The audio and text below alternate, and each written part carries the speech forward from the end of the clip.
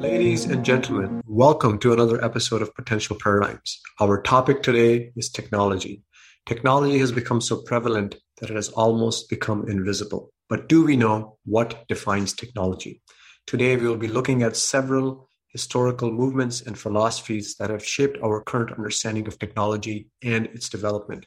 Some of these movements include deism, colonialism, materialism, transhumanism, and postmodernism. We will also be exploring the hidden dangers of technology, the limits of human rationality, technology in ancient civilizations, and potential new understandings of technology that will restore the well-being of our planet in our now apocalyptic civilization. Let's now turn to the conversation. Ladies and gentlemen, welcome to another episode of Potential Paradigms. We will be exploring today the subject of technology and possible future technological paradigms in our troubled civilization.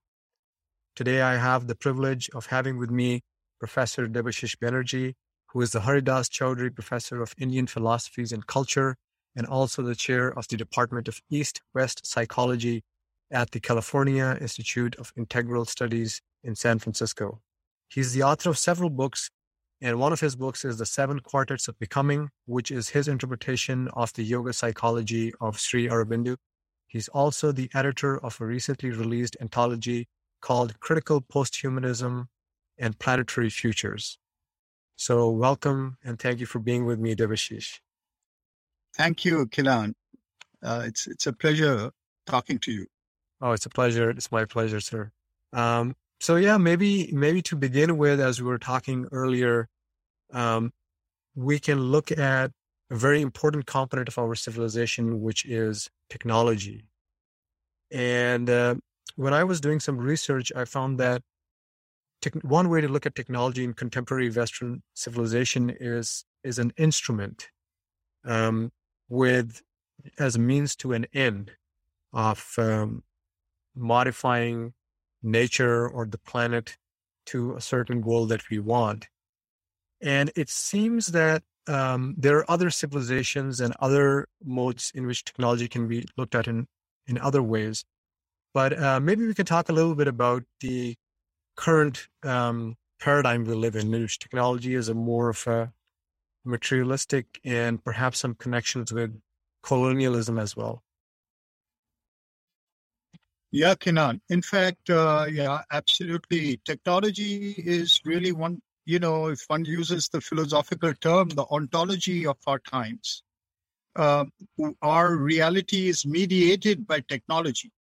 We are right now talking mediated by technology, very sophisticated technology, technology that spans the globe. And in this time when it's difficult to meet because of a pandemic, it's perhaps the only way. And we are seeing a civilization shift right now because of this.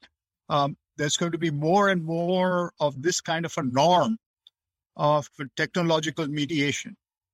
But this kind of a technological world, I'd say, has been accelerating in its present phase it depends on what kind of a window you want to put on it, either from the beginning of the 21st century, or we can go back a little bit and say from the 1980s, 1990s when internet began, or go back a little further and say from the 1960s, and a really technological mode of existence worldwide seems to have occupied our human consciousness. But if we go back even further, how did we get here? We don't even ask the question today because we take it for granted.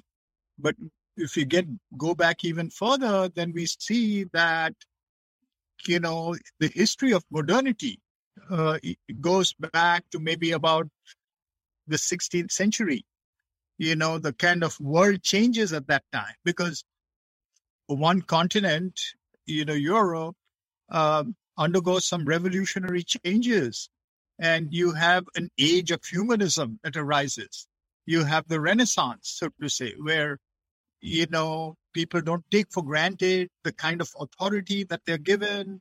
from the religious sphere. They don't want to take for granted the political authority of kings and emperors and things like that. And we gradually shift to this age of humanism. In the age of humanism, the question is, this is actually before that, you may say, all over the world. The question of who is the human or what is the human is not asked. You have people, you have human beings, and they have traditions, that they have histories, and they've become whoever they are. And to some extent, they don't even know who somebody else is, right? But what happens in Europe at that time is this kind of a self-definition of the human that crystallizes itself over about 100 years or so between the 16th and the 17th century. And we embark upon this kind of a chapter of modernity as we know it. And, at the heart of this, because of this transition or displacement of the authority of reality, how do we come to know, that the whole notion of what we call knowledge is another term for knowledge is science, from which the term omniscience comes. God knows everything. He's omniscient, So how do we come to that kind of an omniscience?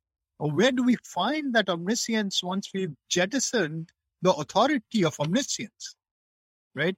So gradually the shift that takes place is going to center the whole idea of knowledge in the human mind. It's the definition of the human as a rational being.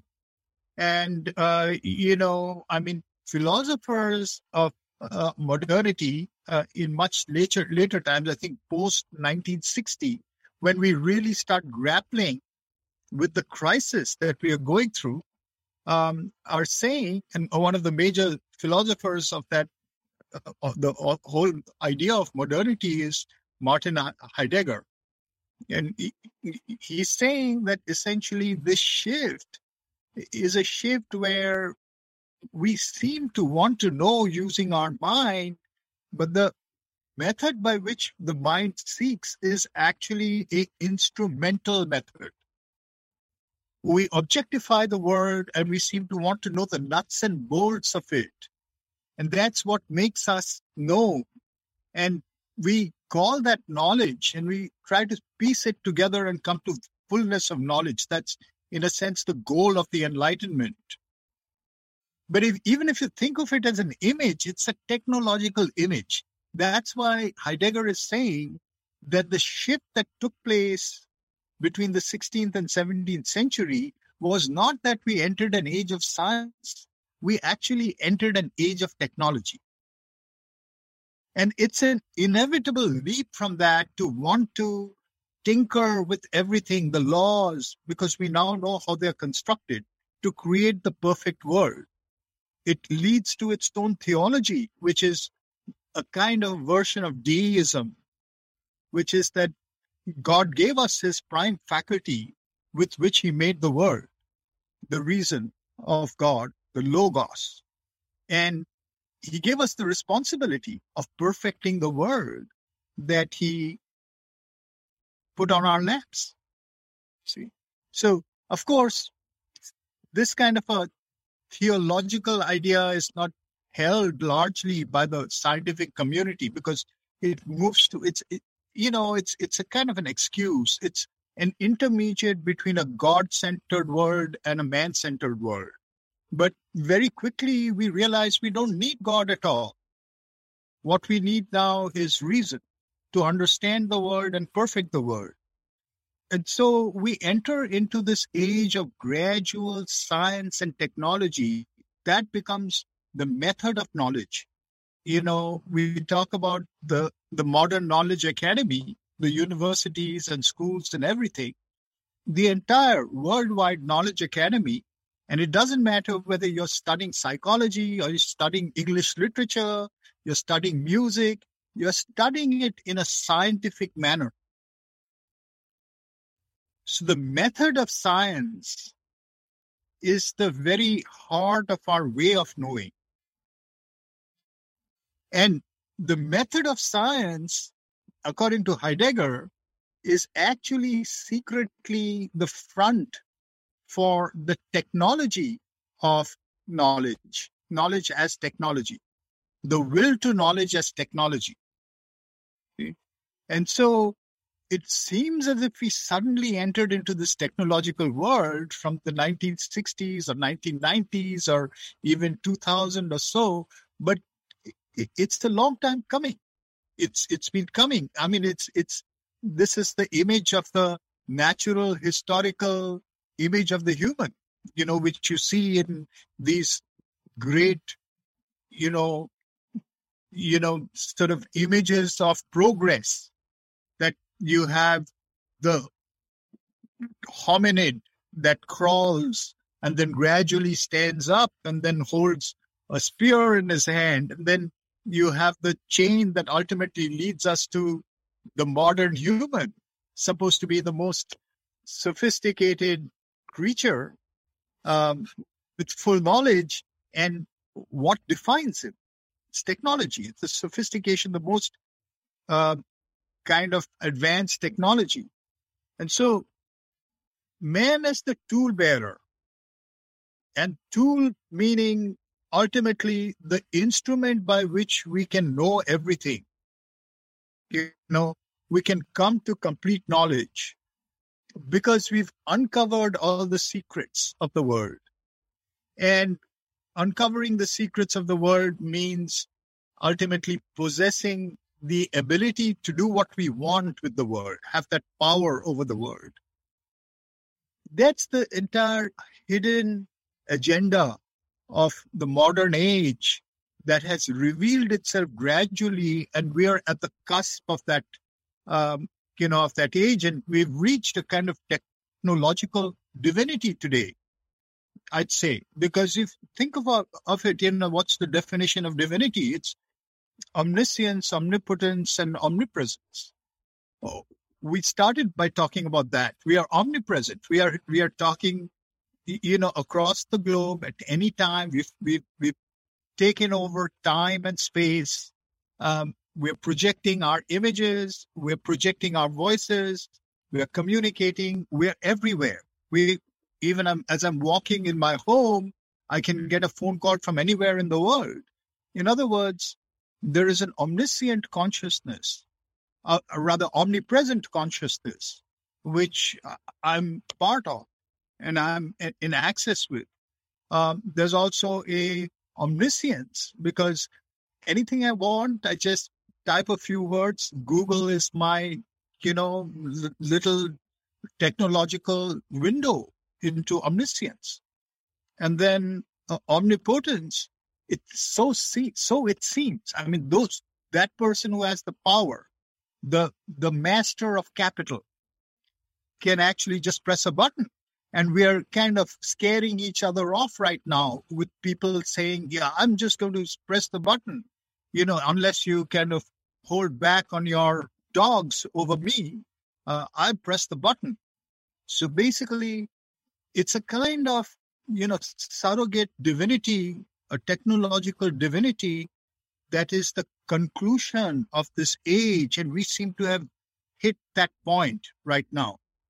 So from that point of view, yeah, technology is our age. And in a sense, this is the whole hubris and the, agenda, the will of our time, of our time window. Yeah, beautiful. Yeah, there's quite a lot in there, actually. A lot of what you said part of it, if taken out of context, could be a perfect pitch for transhumanism or Singularity University.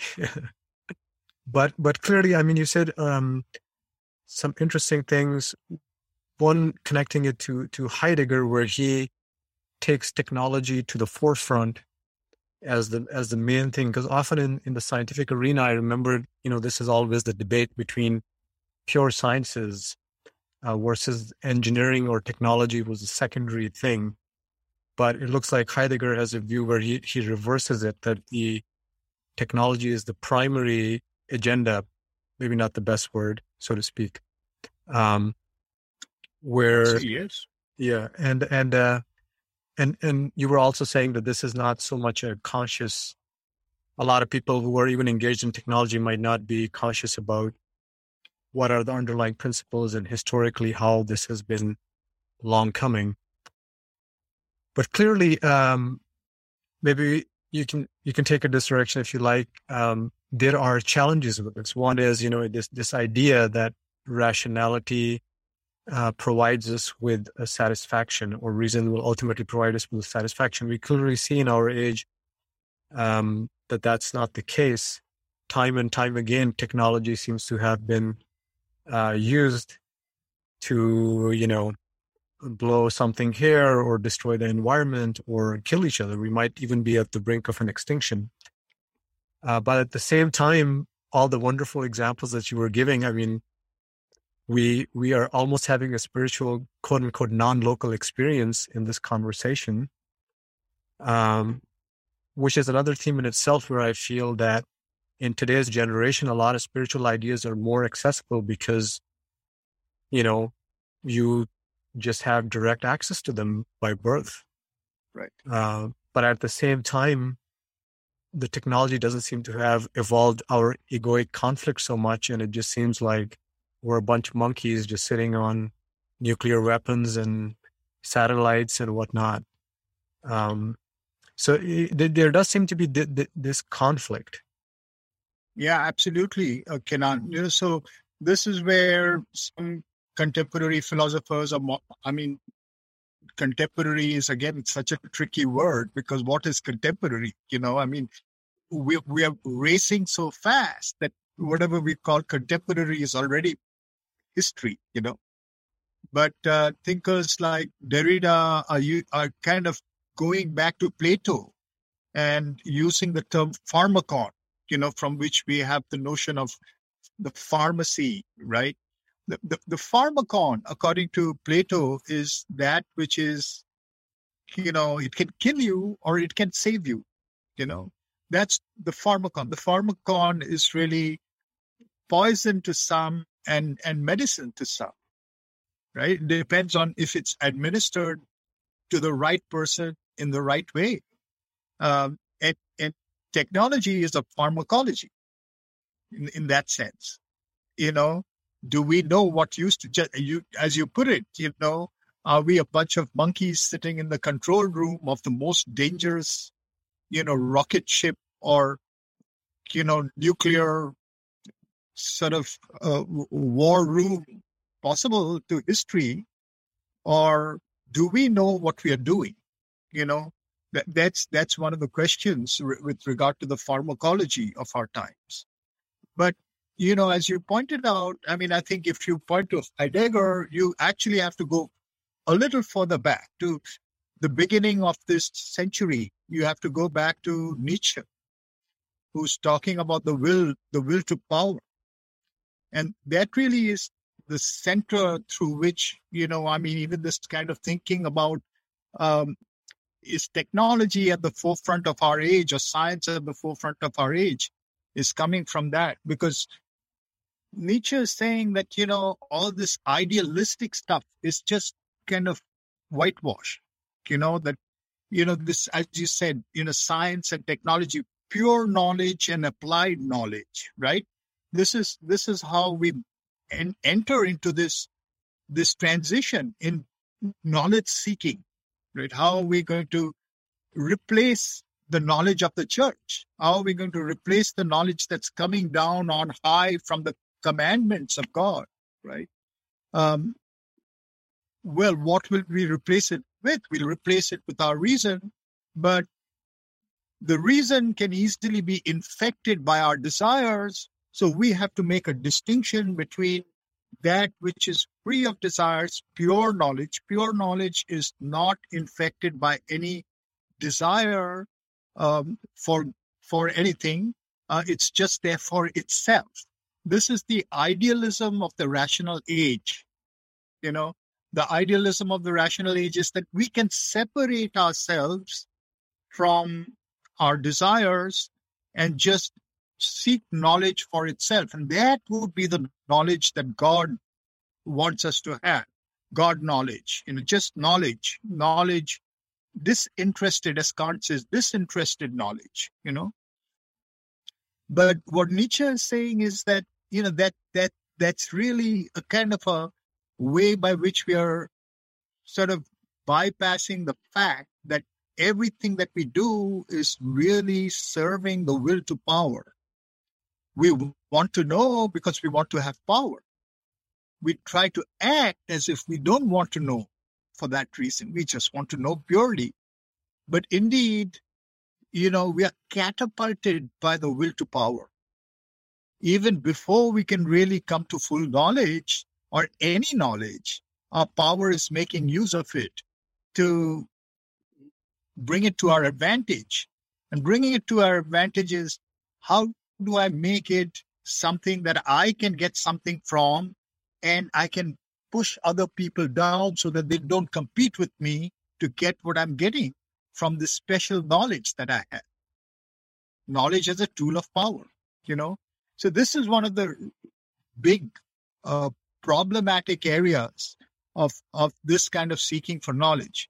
The other is even more fundamental, and that has to do with the nature of the knowledge of the mind. And that's two really important things to note there.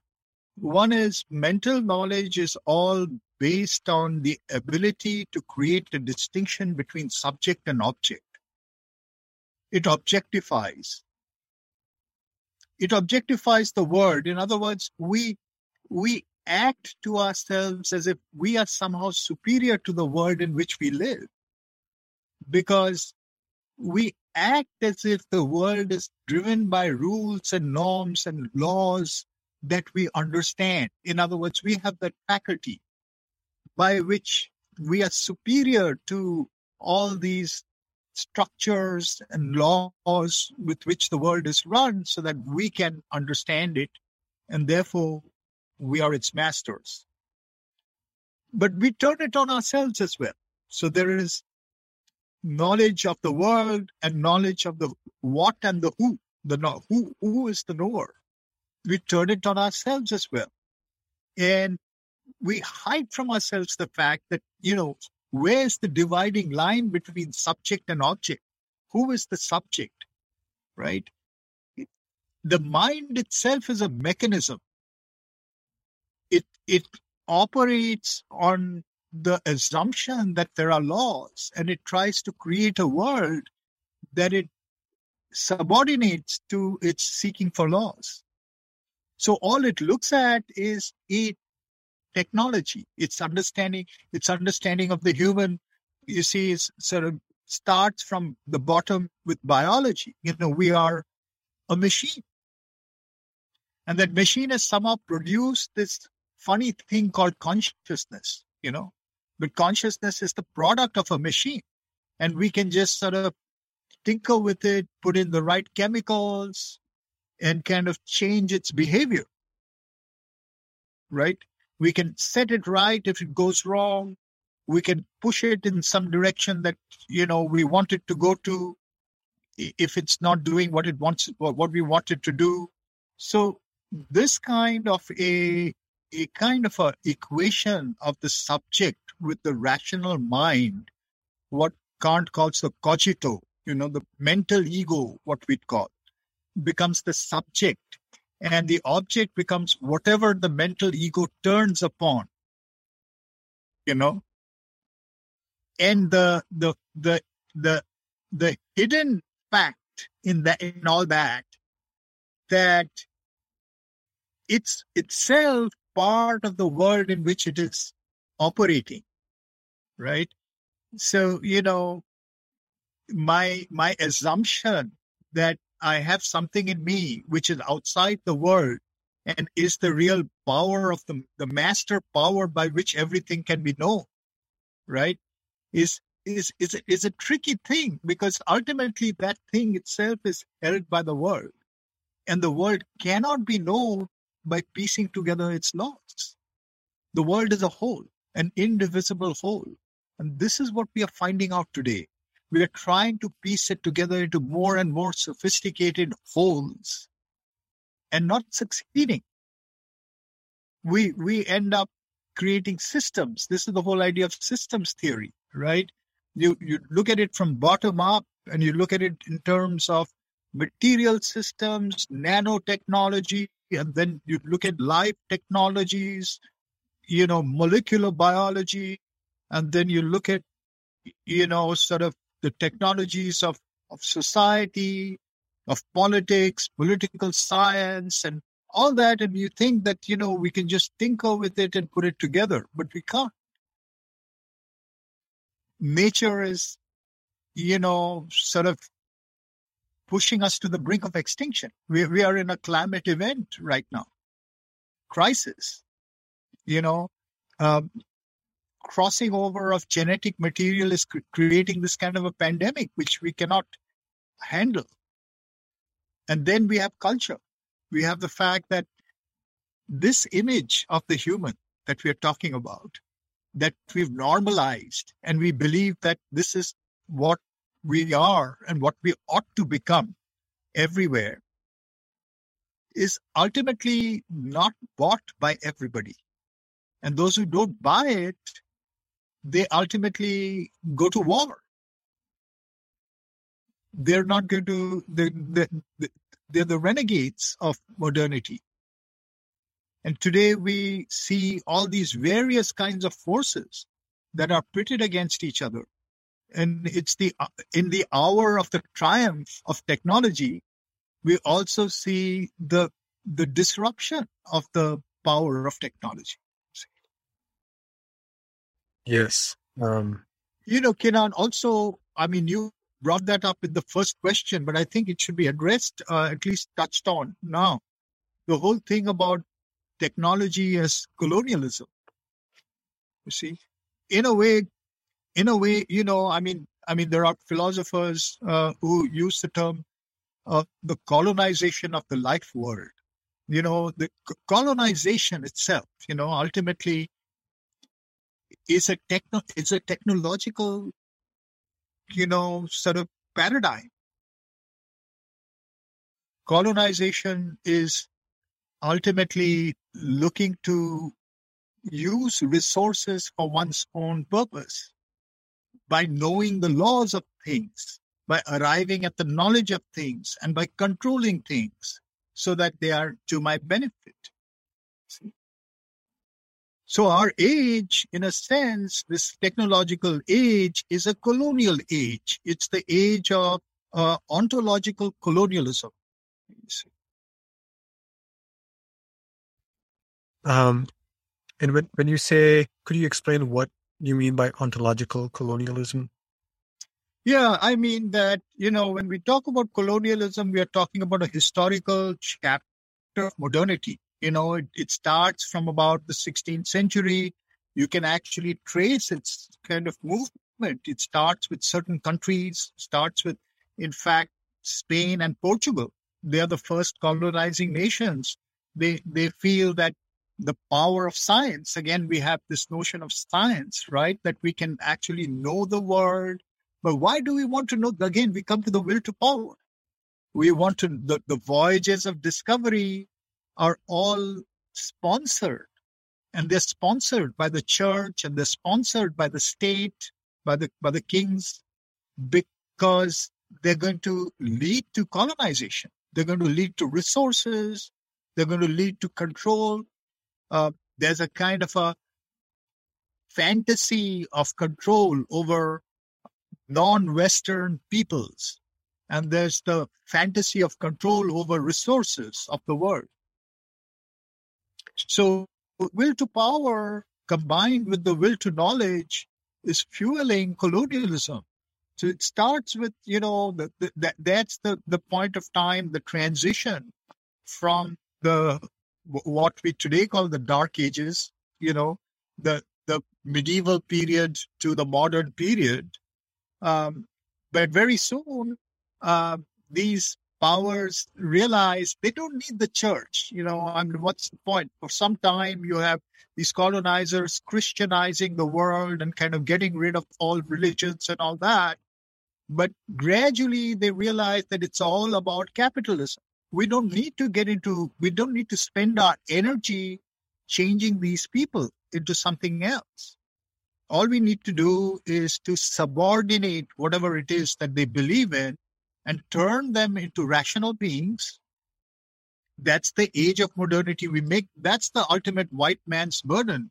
We bring education to them. And we educate them to make them into rational beings so that they're like us, but a little inferior to us, so that we can still control them. And we colonize them so that they become subordinated to us. They learn enough about the use, just like it's a parallel of what we want to do with the computer today. We want to create robotic machines that will be predictable. In other words, they won't turn around and bite us, but they'll do our bidding in the most sophisticated way. Whatever the grammars that we can produce will be produced by these machines. I mean, it's ironical because in a sense, we are identifying, by we, I mean, the originators of humanism and of modernity are identifying themselves by their rationality. But in a sense, they're saying this rationality can be put into a machine. And that brings us ultimately to the notion of transhumanism and, things like the Singularity University, etc., where they're trying to now, I mean, you exteriorize this image of the human so far. It's really a self-fulfilling prophecy, right? It's a circular argument. You've defined yourself as a machine, and now you've exteriorized the machine and are going to call that a human or a transhuman. Yeah. No, fascinating. I think that you touched on so many elements of what is kind of hidden. And I think that the conflict that we're having today is part of the reason is to call forth clarity of these hidden agendas that they seem very innocent and that they're going to deliver, but time and time again, as we've been highlighting, that's not been the case. And I mean, each one of these themes is pretty deep, but you were mentioning about colonization, and I come from that part of the world, and being educated there, I think I fully bought into that, and part of that was to become rational. And these are the parts of India and Pakistan for me, and I saw how secularism was kind of cherished, and spirituality and your own tradition and inheritance was. I mean, the people of the land are saying that our ancestry is an inferior thing because they fully bought into this. And those who get educated want to leave the country and, become part of the technological revolution. Right. So I'm coming back full circle in a way, how you elegantly described and how this happened. It almost seems like one of the things that you were describing is that we're, at the end of the day, are beginning to colonize ourselves as a resource. So before that wasn't happening, but now we're at this thing where we're trying to do damage to ourselves in that way. And that seems like a thing in transhumanism where they have this idea of the escape velocity, where technology develops, and it gets to a point close to the singularity, or when the singularity happens, where they can't predict, but humans at that point are obsolete. To me, it doesn't paint a very, something that lifts my heart. And also, this is one of the concerns now with AI. What you're saying is where technology can no longer be controlled, and it surfaces in the discussions where we won't be able to control the genie. The genie has left the box, so to speak. But did you want to say anything about this this threat of technology now to humans in the form of AI? Yeah. I think what you're saying there about this whole notion of escape velocity, it's really very troubling and extremely kind of with us right now. I mean, this entire discussion in our time really is, I mean, when we think about the religious people, what they call the so-called millenarians, the millenarianism is essentially the movement where you think that the millennium has come, right? I mean, it's, in other words, some kind of apocalyptic thing is going to happen. Apocalypse is taking place right now. It's what they call the end times. And the sense of the end times is around us. We may admit it, not admit it. We may live in a kind of a sort of, world of just, I mean, where we assume everything is a business as usual. But somewhere we know that we are in exceptional times when you started by talking about extinction. Extinction is right around the corner. And that's when some people are talking about the coming of a Messiah, coming of some kind of power. And so too, I mean, this kind of technological divinity, technosis, if you use that term, that we've entered right now, is looking for the technological Messiah, the machine Messiah, right? There's a great song by the band Yes called Machine Messiah. Fantastic song, but that's what it's about, It's looking for the machine Messiah to take us out of our limitations, right? In other words, God's going to come through the machine, in a sense. It's going back to the deists who were thinking that man has been missioned to create this something that ultimately embodies the fullness of the faculty with which God created the world to such an extent that it exceeds any individual. So that's also part of the entire knowledge-making factory of modernity, that any individual only lives for so long and only has a kind of a capacity for so much sort of work during that time and during that space. So can we create systems whereby even if you're living way, on the other side of the world, and even if you're living 200 years from now, we have a seamless body of knowledge. That's part of the archiving system of modern knowledge academy. We live in this kind of sort of second world of the knowledge, which is really now all virtualized. This is the omniscience of the virtual world, right? So can we put that into a machine? Can a machine, which no individual can sort of sustain right now, at least, and the machine now beats the best chess player, so it can see much further into the number of steps it takes. If we're talking about a certain finite, very large number of, probabilities, permutations, and combinations, and it can be made of materials that outlasts history and all that. So it's basically kind of, exceeded the human in terms of its computational power and in terms of its endurance and in terms of its ability to archive knowledge, all the sort of bits and bytes of information that can be archived from the world is there, it can be processed. We have something now which, in that sense, has entered escape velocity, right?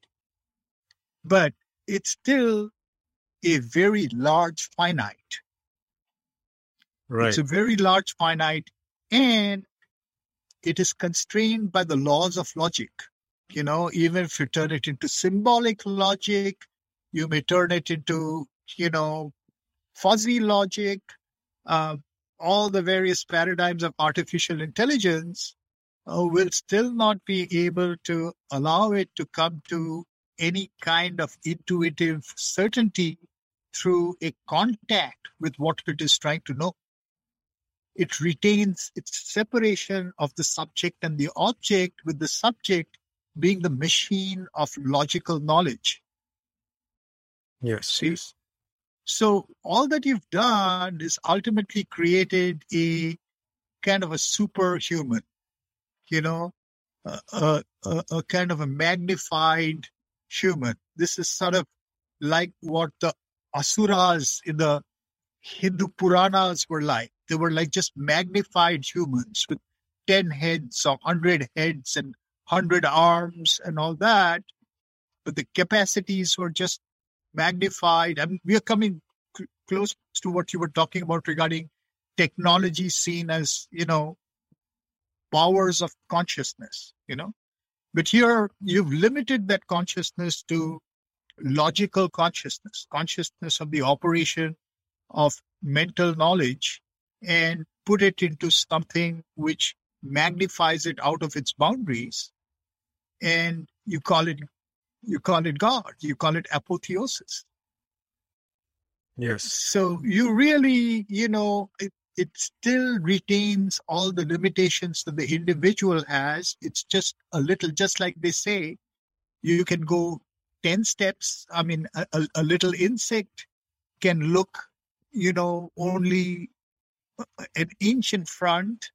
A monkey can look, several feet in front. A bird can look a mile in front. Human beings have their instruments with which they can look, way out into space, but it's still a finite amount of looking. You don't know what's outside that limit. And what's outside that limit can blow you out of this world in an instant. Plus, you don't have the wisdom to understand oneness. That's the ultimate thing. You don't have the wisdom to understand oneness, and you can other whatever is outside your limits. And that other ring is ultimately going to come back to you and destroy you. Yeah. This notion that earlier that you were highlighting of the split of the subject and the object. And also that within technology, ultimately, even this, what we're trying to do, it seems like as a civilization, is to objectify the subject. Yeah. Like a complete dismissal of our subjectivity. Exactly. Which clearly is, maybe we could say with some confidence that that's clearly not working for us. And, I don't want to be colonized. And I think there are a lot of us who wouldn't want it. And anyways, it doesn't seem to be delivering the ideals behind technology. And I think that when I read actually Heidegger's definition that you were highlighting of how he defines technology as revelation of aspects of being, was very beautiful, because it almost seems like he was bringing back, it could seem like that it could possibly be from any Indian tradition, any yogic tradition, of the project of creation as an expression of God's creativity, or as Shiva's creativity. Right. And I feel like that, then I didn't know too much about the will to power, but to me, it seems like that if that subjectivity is restored, then that will to power takes the form of creativity, creative expression. Kiran, beautiful, very, very true. So Heidegger, that's a very, very, very important essay. I think one of those essays that really marks, human knowledge from that point of view, that he wrote in the 60s. The question about technology. The question about technology, right? The question about technology. He starts by talking about this will to power as technology, and basically the kind of hubris of the modern age. He talks about enframing and what he calls creating standing reserve, which is really our ability to try to stop time and basically can bring everything into one picture. We basically, I mean, in a sense, in that article, he's predicting the notion of the supercomputer. He's saying that the mistaken notion that we can stop time, we can stop radical infinity by creating a box for everything, and that in framing and that standing reserve means, it doesn't mean where it was, where it comes from, it's standing there in reserve for me to order it. You are nothing but a set of properties in an archive somewhere, and if I have control over it, I press a button and you do that. In a way, that's happening. That's the state of what are called controlled societies of our time, the term used by Deleuze, because you are being profiled by all the things that you do, using these things that you do as ways by which it's creating images of you. And whenever you're looking at anything in the world, those images are being thrust on you, and you're being made to desire things based on your profiling. You see? So it's a kind of standing reserve. You've become a standing reserve. You're being ordered around according to your definition as resource. Not only resource of production, but even more importantly, resource of consumption. Mm-hmm. You're a consumer. You're being given money on loan to consume what's being produced so that this capital system can run. You see? So this kind of this is the in a way the way in which technology creates our world that Heidegger is already seeing in that essay. But he's also saying there that, in the ancient world, techne and poesis were the same thing. Poesis is, which is related to poetry, but poesis is the creative power, the power by which self-creation takes place, by which there is a creative energy that is coming into manifestation, that is taking all the elements and making something that is a offering to the gods from us, an offering to the world, an offering to the gods from us. And the affect that brings, the kind of bliss that brings, that is what humanity is about. And the way it's done is technology. Knowing how to do it is technology. Here we come back to the ancient idea of technology as creative power, creative know-how. Wow. And was that coming from a particular civilization or culture at some point in time when you said technosis? And he's using the Greeks. He's using ancient. So Heidegger's project is largely a kind of a going back before Aristotle and even Plato. He calls them to the pre-Socratics, and he's saying that ancient civilization, and he's looking at the Greeks, but later he's having dialogues with, a Japanese, thinker and all that. But he's looking at a layer of civilization that predates the kind of turn towards a shift of technology from poesis. Okay. And this is Deleuze? No, this is Heidegger, but Deleuze is talking about how, I use the term controlled societies. He's talking about how our present contemporary society is the machine that has disappeared into us. We live, as we started, we live in a technological ontology, We also use the term technology as colonial ontology. So ontology is the the water in which we swim. This is the being in which we live. Technology has disappeared in us, so that we walk around, but we are actually, you have other thinkers like Baudrillard. Baudrillard is saying the real is the virtual. Yes. In other words, the virtual reality has disappeared in us, and what we look around us are images of the virtual that have actually been exteriorized. Yes. But Kiran, I also wanted to, since you brought it up, this thing about technology, the reversal of technology. So I think, a very important figure in that is Michel Foucault.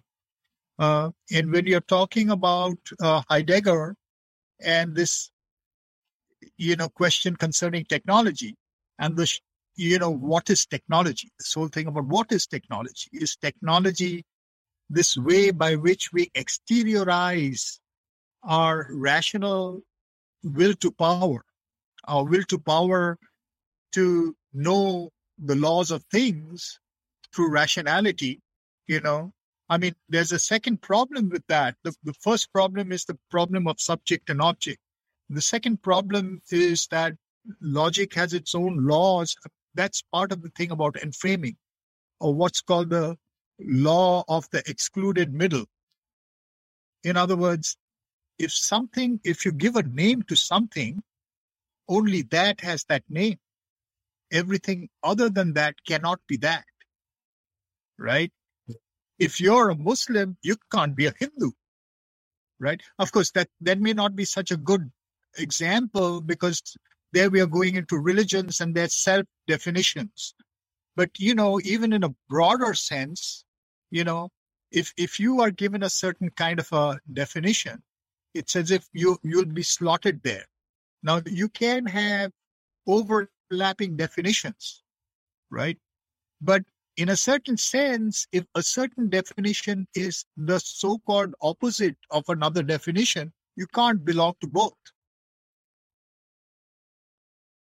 But in life, we do belong to many things at the same time. We belong to opposites at the same time. We transit from one end to another of various polarities.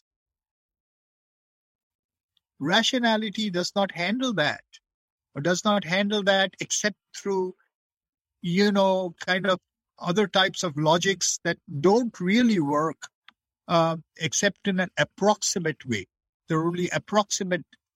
It works best by making you something, by fixing a certain image on you, by discretizing you.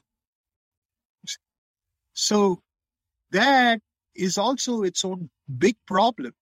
That's part of the colonization problem. We create our object. We don't merely sort of, take the world as object. We create the world as object, and we reduced it. It's a reductive process. That's part of the colonization of the whole thing. Yeah. Sorry, go ahead. No, I can come back. You go ahead with what you were saying. I was just going to say what you were saying about poiesis and technosis before. Yeah. That poetry actually allows these these paradoxes to come together. And it's very interesting because it's not so much a rational reconciliation, but it's a poetic reconciliation, which is it's still the paradox remains, but yet it's not so much of a problem. Exactly. But rationality does not want to admit that. And so we keep on having these conflicts. And it seems like looking at what you've been describing and what you're describing about Heidegger is that it's very poetic, this relationship of being and technology itself. Yes. So, I was going to come to Foucault, who really is very deeply engaged with Heidegger. And, towards the end of his life, he's trying to retrieve the idea of technology. So he's saying that there are 4 kinds of technology. So that right in the beginning, it's important for us to pluralize the notion of technology. Technology is not just what we call technology today. which is really what Heidegger is saying, that we've ended up calling this technology. So he's saying there are technologies of production. That's what we call technology, technologies of production. They're both production by the mind, just as we said, you create the world that you're now going to understand and handle by fixing a certain limit on it, a certain idea on it. And there are technologies of science. Science, in other words, these are semiotic technologies that also work in a similar way. It creates the world we live in a most subtle way. They are technologies of governmentality. We govern through in a soft way through science that people understand, right? The third is the technologies of power. And these are also technologies of governmentality that he has been concerned with throughout his life, where he's talking about how administration takes place using these powers of technology. The world, that's the colonization. In a way, we live in a colonized world because we are being technologically administered. We are given technological definitions and political sort of census realities and being ordered about as standing reserve in that sense, either by capital or by politics. And the fourth kind of technology are technologies of the self. So he's saying these three kinds of technologies create you as a subject. Who are you? It's given to us. It's given to us by capital. It's given to us by the government. It's given to us by the science systems in which we live, right?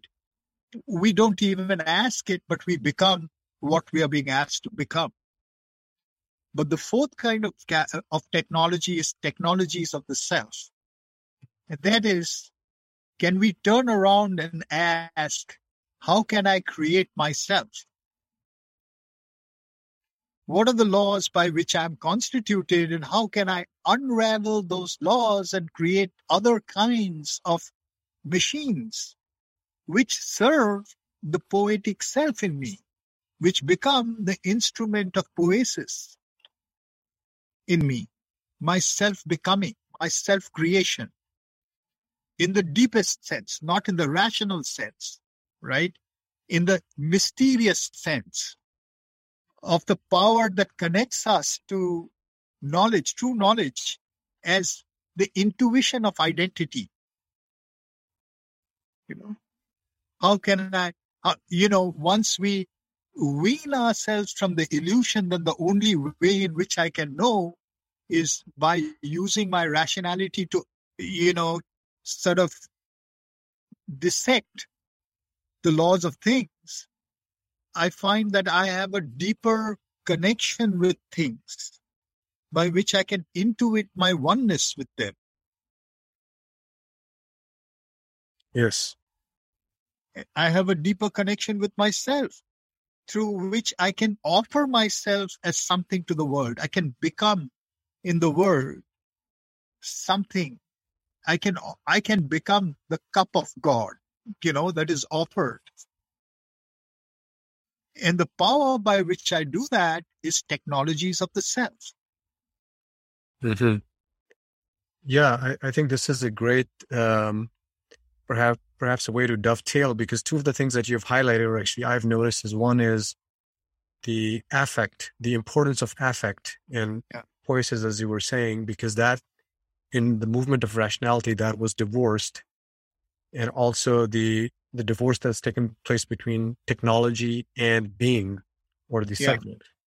And it seems at least that it's not, although that we have a mainstream agreement on that model, which is now starting to perhaps break apart, there's always been, even in technology, like in quantum mechanics, for instance, this debate of the subject and object has been coming up for the last, 50 or more years now. Yeah. And a lot of the thinkers and technologists and scientists oftentimes have been spiritualists. It just so happens that, like earlier, I think we were mentioning Einstein, who said that you can't bring solutions from a level at which problems were created. Yeah. So he was very much a mystic, but the tragedy seems that predominantly in our civilization, we seem to take those technologies and use the big finite, as you were saying, to apply it to our lives, and that is resulting in all kinds of problems. So the solution, maybe we can talk a little bit about the solutions, which perhaps brings in the subjectivity or technologies of subjectivity. Yeah, absolutely, Kiran. Also, I'd like to mention, since you brought in history and you brought in science, it's so interesting how, we were talking about the sweep of modernity, that we've had these moments of self-introspection, historically speaking, and that there are points of time when new things have happened and then they've got covered over. So like something else is preparing. This Heidegger's talking about this as well, that about technology as having a saving power in it as well. That, there's the other side of technology that's also developing in parallel with this kind of, more triumphalist narrative that we are talking about. And, we find in our times, throughout the history, you have the Romantic period, you have the Transcendentalists of Germany, you have the Romantics in England, you have the Transcendentalists of America, and then you have this entire really kind of, amazing period at the turn of the 20th century, when exactly what you're talking about is happening. All these scientists and this writing about this. In fact, I'm actually co-editing a book called Quantum and Consciousness Revisited. And that's really looking at this point of time, is, if you think about it, the mechanical view, what has been usually, and even if you can't even call it Newtonian, because Newton himself was an alchemist, there's a mixture of the subjective and the objective taking place way back in the 16th century, happens again in the 20th century. And that's when what you're talking about is happening. All these people, whether you talk about Pauli, or you talk about Heisenberg, you talk about Bohr, Leibniz you talk about, pardon? Leibniz as well was. Oh yeah, Leibniz, of course, is as a Enlightenment philosopher. But I'm saying at the 20th century, all these people are grappling with this thing, and they're saying that it's the subject-object duality, is being challenged by the laws of physics itself. If we actually really look at it deep enough, we can't go by the assumptions of the Enlightenment anymore, And then you have this big movement in the 60s that takes place in many, many spheres, but it's a countercultural movement. So that brings us really to what you're talking about. And today, the fact that this, kind of apotheosis of technology is simultaneously the death knell of the extinction of the human race. The death knell of the human race, in a sense. Side by side, you have these two narratives that are going on. On the one side, we've reached singularity, we've almost hit the escape velocity. We'll get wiped out as a race, but we'll populate the stars in bodies made of silicon and kind of, memories made of all the information that the earth can provide. So human history can provide, these kind of narratives coexisting, at our times. And, if you take just one step back, you realize that there can be a completely different story to the whole thing, which is not based on the acceptance of this narrative, whether the narrative of doom or the narrative of triumph, that technologies of the self can actually, make us into something other than what we limit ourselves by. And I think that one of the beauty of these technologies of the self is that it is more a revelation of what potentials we already have within us, rather than as compared with, like, let's say, transhumanism, where there is an obsolescence of the human species itself to become something else. But this technologies of the self are revealing something that's here right now. Exactly. And, also this whole thing about what is the human? It's you may say post-humanism, transhumanism, there is a looking beyond the human. The whole notion of the post-human is that, in a way, we have always not been happy with our limits. Even in terms of what makes us human. If you compare the human with other kinds of life forms, there's not merely the technological aspect of exceeding our capacity to handle the world, but there's also the fact of, what is the capacity to identify with the world? How can we come into union with things? How can we exceed our limits as beings who are separated? I think that's the ultimate frontier of, the kind of the fragmentation of the world. We experience ourselves as separated beings, yet we intuit a profound sense of identity that we try to, sort of wipe out of the place by talking about all these types of technologies. Yeah, and it's interesting that you use the word intuition, because oftentimes, or a lot of times among governments and institutions, organizations that we have, we're using this form of rational ethics or egoic ethics to try to patch up things and make them work. And time again, they don't seem to work. But intuition perhaps is a good word, is to realize the unity that already exists, and then let the ethics and the laws naturally flow through that, rather than trying to create something using the limited rationality. Absolutely. And this would also link to what you had touched on earlier about non-duality and the trend towards escape within it, So this has become the problem, that in a sense, this is where non-duality has to go. It has to go towards our everyday lives.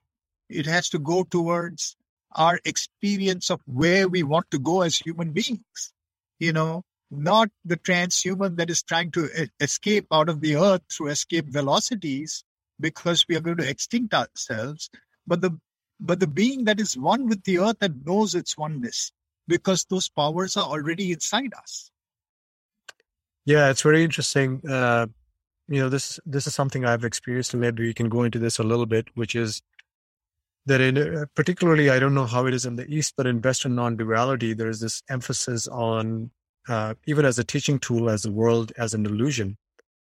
And oftentimes, if one comes with the impression of wanting to creatively express in the world or be a concerned citizen of the situations, the paradigms that we're in, it's sort of looked down upon as if that's a problem, because why would anyone want to engage with an illusion in the first place?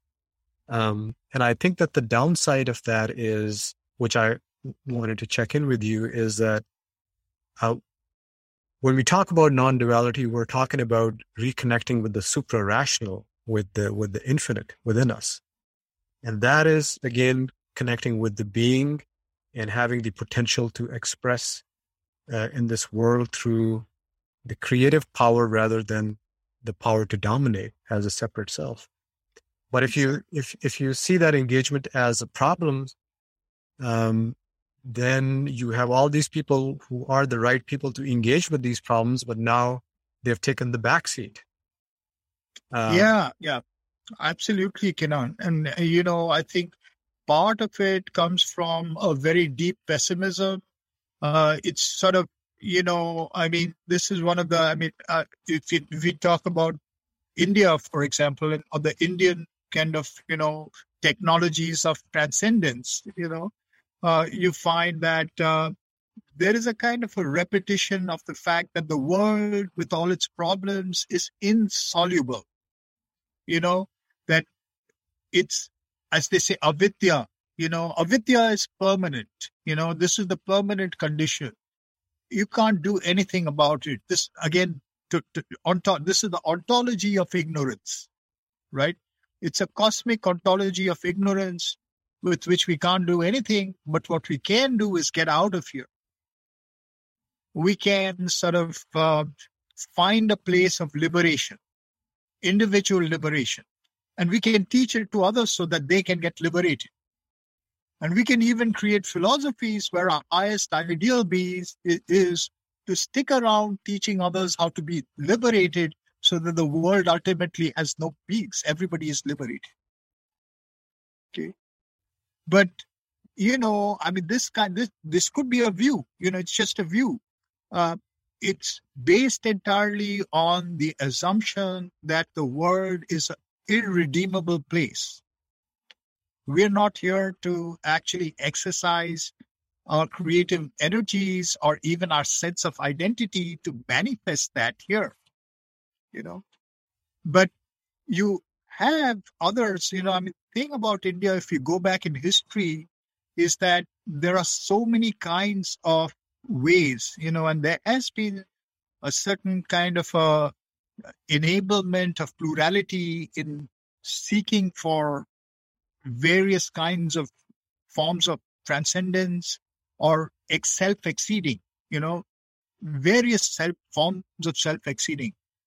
But there's also been a kind of a hegemonic function. You have certain schools that have come in. You have schools that are empowering our creative faculties, like Tantra, for example.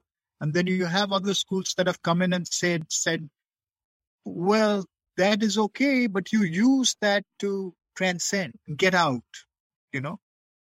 So overall, what has predominated is this sense, and otherwise it has become esoteric. Either in the mainstream, the idea is samsara and sannyasa, right? Samsara flowing together with the world, and this flowing together is a codependent arising, as in Buddhism, right?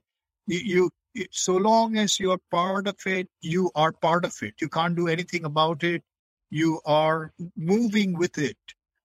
If you break it, you can get out of it. But then you're not part of the system. The system is a permanent condition of ignorance. So you make that distinction between sannyasa and samsara, and you have to choose one or the other, right? That's its own dualism. It's its own dualism. It's not necessary to buy into it at all. And today, buying into it is a great, detriment to the human spirit, I feel. Yeah, absolutely. I was wondering if you would say that in these two views, would poesis be helpful? Kind of bring them together. Absolutely. I think so. That's exactly where they need to be bridged. I think poesis. This is the ancient teaching of poesis. I think poesis, self-creation, the way by which the world is created, cosmogenesis. The cosmos is generating itself in all the creatures, but in the human being, it generates itself in a special way. Because the human being has faculties that have unleashed a higher degree of creativity, and consciousness. So with this consciousness, we can actually become conscious to a greater extent and fashion ourselves and our world as a conscious world, a world of of plurality and unity at the same time. Yes. Actually, many things come to mind because you so elegantly put your finger on the pulse. A word that comes to my mind is bodhisattva, which is a concept I'm not too familiar with, but I've heard of this comparison because the bodhisattva is more of an engaged, enlightened being, versus the beings who are free but have nothing to do with the world at large. Would you say that this is a kind of an understanding? But we have to take it that's what one of the things I was referring to, Kenan, because I'd say it's a step in that direction. But so the distinction there is between the arhat and the bodhisattva in Buddhism, in Mahayana Buddhism. So arhat is the solitary transcender, right? The one who looks to his own goal, basically, and gets out. And it's fine for that person, But the bodhisattva is the one that hangs around and helps others, right? But you see, the problem is that the paradigm is still one of samsara and sannyasa, because that's what I was saying. The bodhisattva is waiting for you to also transcend and not to transform, not to create a world in which we can all be, beings, divine beings. So they're waiting for you they're going to help you to get out of this situation that cannot be solved. Absolutely. One of the things, Debashish, that I wanted to say is it almost feels like that the one who is enlightened or supra-rational and wants to engage with the world is invested in the potential expressions of being, of what could be possible, of it seems like a very creative endeavor. Yeah. Whereas the one of abandoning doesn't seem like there's much talk of creativity in that process. Yeah. So, in a way, following up what you're saying, I think creativity itself is there's so many paths to becoming divine. Creativity as a path to becoming divine. And you can talk about it as in the most profound sense of self-creation, creativity, making one's life creative. Every moment, every word, every act, every breath, every internal function can be an act of creativity, right? This becomes its own technology of self-creation. See, now this kind of understanding is not what even, let's say, the Indian spiritual paths are empowering. So, as you're pointing out, what I'm saying is that today we need to engage with the world in a spiritual way, but according to what the world is demanding from us. And it may be demanding from us things that we haven't yet explored. What do we need to bring in? What is the path that's necessary today? What is the work to be done? I think we can look to the past, but that none of the solutions of the past should guide us in terms of this is the only way. Every moment is its own question and demands its own answer. Yes. Which nobody may have given in the past. And I think today we have to look at spirituality in that way. Yeah, I think that's very beautiful what you just said. And it makes it much more creative and playful. Exactly. And what you've been mentioning throughout our conversation, where we have talked about the kind of the history of the Western civilization in association with technology, and then now we're looking at some of the spiritual traditions. And it seems like that throughout different periods, we're engaging in this conversation and interpretation, reinterpreting the past to meet the demands of what could be a process of becoming. so that nothing really stays fixed. And this is something that as a spiritual seeker, I've coming to realize that ultimately you have to find your own answers. You cannot just accept answers that have been handed down. Yeah. So your answers, your questions, your answers have to, arise from the questions that you have to be open to in your time and place. Mm-hmm. I think that's the first step towards this way, the technologies of the self in our times. We can build our own relations with the past, but those relations and those genealogies have to emerge from trying to answer the questions that are given to us in our, kind of engagement with our time and place.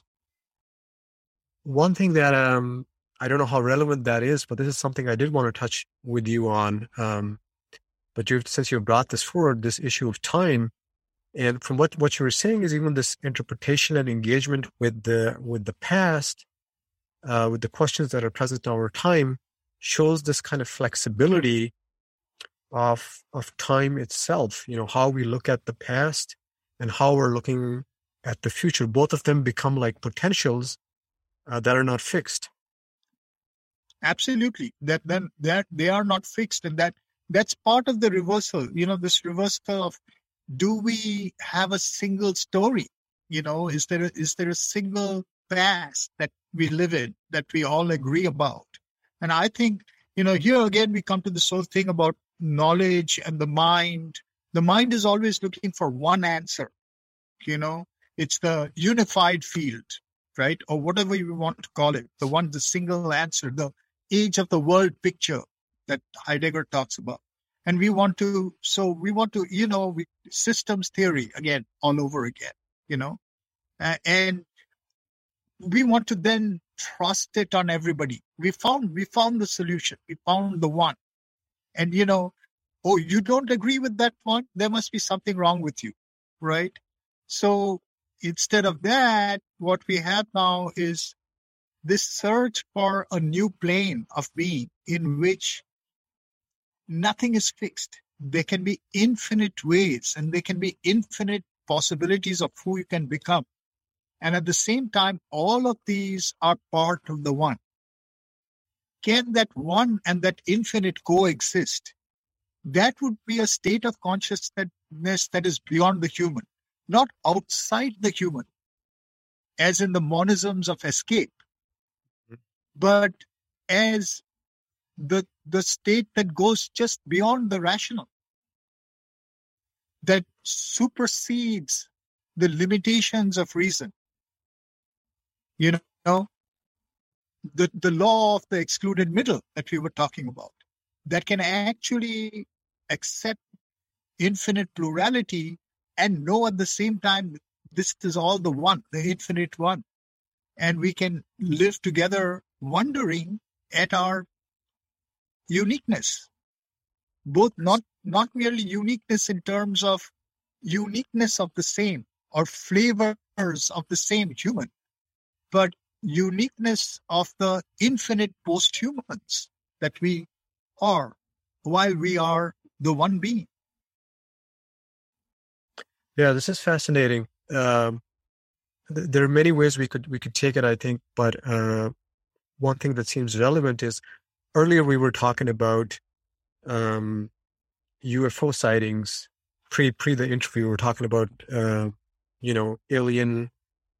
and UFO sightings coming into the mainstream. You have recently, just 3 weeks ago, the Pentagon talking about 400 UFO cases that they've made public, saying that they don't know what those were. And now we have people openly talking about this stuff at Harvard and other prestigious institutes. You don't feel like a lunatic talking about this stuff. And of course, all these phenomena are also closely tied to near-death experiences and spiritual, suprarational experiences. So one of the things that's been, that I've heard a couple of times from interviews at Jeffrey Mishlove and other places is some people say that these are potentials of our own cells, perhaps post-human cells, who are contacting us and are also beckoning us to make first contact, so to speak. And take it any way you like, or if you have any comments on it. Yeah, absolutely, Kiran. I think, so, I mean, as you know, the kind of this, the scientific view to all this is that this is just, let's suppress it. This does not exist. This is just, various kinds of conspiracy theories. These are all conspiracy theories, and they can take on that kind of quality as well. Those who believe in it, a lot of them, they are cult followers. They kind of, become eccentrics. They become, they have many other kind of irrational ideas, etc. But, Carl Jung is one of the first people to say that the events point to the contents of our collective unconscious, about to, send its messages and about to break through, because we've suppressed it so much in the name of rationality. We've created this kind of zone in which everything else has been pushed under. So that which has been pushed under kind of, collectively, so it becomes a kind of phenomenon that is observed by many people, makes its appearance in a variety of places. And I completely agree with what you're saying. In other words, that the so-called collective unconscious is not just some kind of thing in the memory or some kind of thing in one's dreams that does not belong to our world. It's as real as our waking selves. And it does, sort of, hold the messages of the potential that we are. And so in a certain sense, they are making contact with us. They are realities that are making contacts with us. What do we make of them? That's the question. What kind of, again, all these things are not one-sided. Just like our relationship with our past is not one-sided. The past becomes what you, in relationship with it, want to make it into the future. So the stories we tell about our contact with these things also give shape to these things. They have enough amorphousness to them. They have enough ambiguity to them to invite us into their own self-making in the future, and into our self-making in the future. And I think that's the invitation of all these things that are going on, just under the surface, but surfacing around us. Yeah, beautiful. Actually, when you said that this is stuff that we had repressed at the unconscious level, that seems to make sense, because these experiences are not just limited to UFO sightings and alien abductions, but the same themes are now being talked about, whether those are psychedelic experiences or super, spiritual experiences, and even NDEs. So the themes, there are parallel themes through different means, which kind of points to something coming from a unified source, so to speak. Yeah. I think, that source is both unified and plural. That's the thing, that source, we have a tendency also to unify these things, because that's part of the mental problem.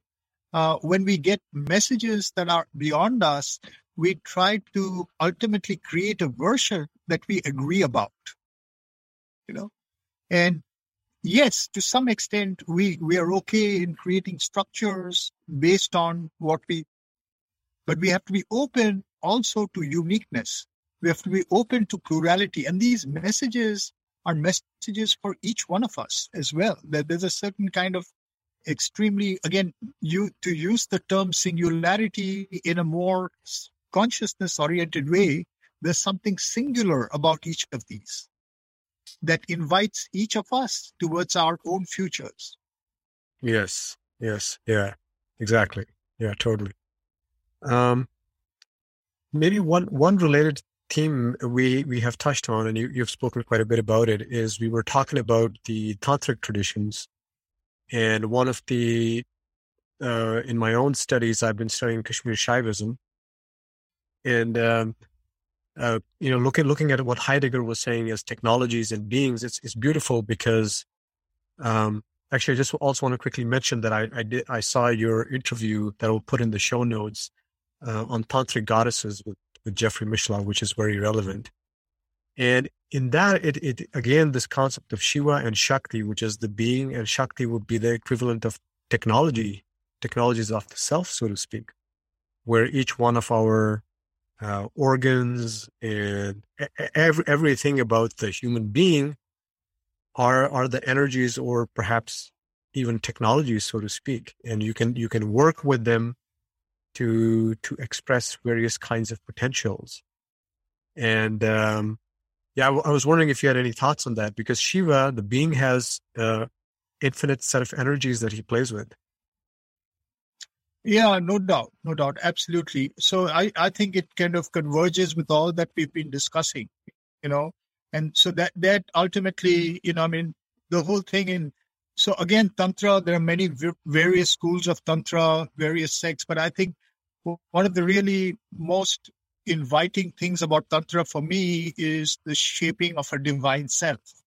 And that's where, whether you take it according to a certain school or you just take it according to the principle and you try to apply those principles in an essential and creative manner, ultimately it sees every faculty in us as a goddess.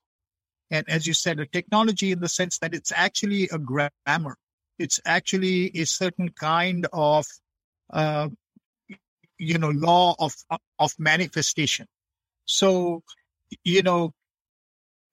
can we invoke, again, the one that is plural? Ultimately, it's not just a question of one or the other, but the integral. Can we find sources of integrality which are, that's the Shiva. Shiva is Purusha, or Shiva is, of course, there's one of the problematic things about Tantra is its gendering. We may say that, of course, you could say that there is no problem there because the gendering is completely equal. There's no superior, inferior to the gendering. There is a gendering because there's a polarity in us. This polarity is the polarity of being and expression, whatever you want to call it, and they gender it. The problematic element with the gendering is that, you start again with the law of the mind. You fix certain qualities to the female and you fix certain qualities to the male. You could as well reverse it. And some schools do reverse it. It doesn't matter, people get hung up on this gendering. I don't think it is that important. But I think what's important is to know that there is a being and its infinite expressions, that each one of our, and like faculties and organs and, capacities are each one of these is a certain energy of manifestation, and they're tied to each other. But this tying to each other is with the way in which they're given to us is connected with the world. Our composition, our constitution is already prefabricated in a sense. Not merely because we are just human beings. That is part of it, our animal prefabrication. But we also have a social prefabrication. The relationship of our faculties is already coordinated by our acceptance into the world. So if we look at Tantra in this sense as the technology of the self, I'd say the first step is to de-link the constitution that is given to you, to give freedom to these goddesses, so that each one of them is its own Shakti connected to the one Shiva. You see, the being that you are, the central being, the integral being that you are. And out of that relationship, arises a assemblage that creates the individual that you're trying to become, the divine individual, the one with its powers. See, as a kind of a single organism that is, in that sense, divine. It almost felt like the image that came to mind was like the Transformers that transform into a different, almost like a different entity each time they have to tackle a new situation. Right. Yes, that's true. Absolutely. Yeah, exactly. Yes. I was just going to say, I think one of the things that would be nice to touch in, because this, everything that you shared with us is so rich, is to cover a little bit more about what is the solution, which we started to talk about. Yeah. Because I think a lot of folks, including myself, are wondering how to navigate this and, what can we relate within the past? Because I know you've spoken brilliantly about some of these technologies, but how can we also bring them here, interface with, so I think that would be very interested in. Yeah. We can also talk about, some of the, just as we were discussing, the spiritual legacy that we are carrying from the past. How can we adapt it? We don't need to buy into any particular tradition that has been given to us, or we could, but we have to adapt. Whatever we do, we have to adapt it to our own individual, responses to our time and place. So what can we take and how can we take it, and what use can we make of it? I think those things we can certainly open up further as well. Absolutely. I think that would be brilliant. And one theme, I don't know if it's so much of a theme, I think as we talked quite a bit on the limitations of the rational. And of course, people who are open to the spiritual dimension, we can talk about how to connect with the supra-rational. I would love to hear your thoughts. Yeah. I think, also I started talking about technology as pharmacology with both the sides. We talked about the fact that, there are, kind of, radical positive things that it's being utilized for, but also the poison. So we talked a lot about the poison side, but what about how to utilize it? That's one thing. The other thing is that what you're talking about, the supra-rational, right? And that's what I was saying about, instead of the escape, how do we find that plane, which is, exceeding the powers of the rational, but at the same time, supra-rational. What does that mean? And I'd like to bring in there some of the work of Sri Aurobindo, and some of those people who are talking about this new plane, supermind, that they're calling. Okay, brilliant. Yeah, I think this would be lovely. So thank you so much, Debashish. It was, thank you for sharing all your wisdom. Yeah, and thanks, Ken. It was really a nice conversation. I think, it's great. Your questions and your concerns, I think I resonate with them very much. And so that's why I think it's thank you. And it's important. Yeah. Thank you. Okay. Thank you so much, Debashish. Okay. Bye. Bye.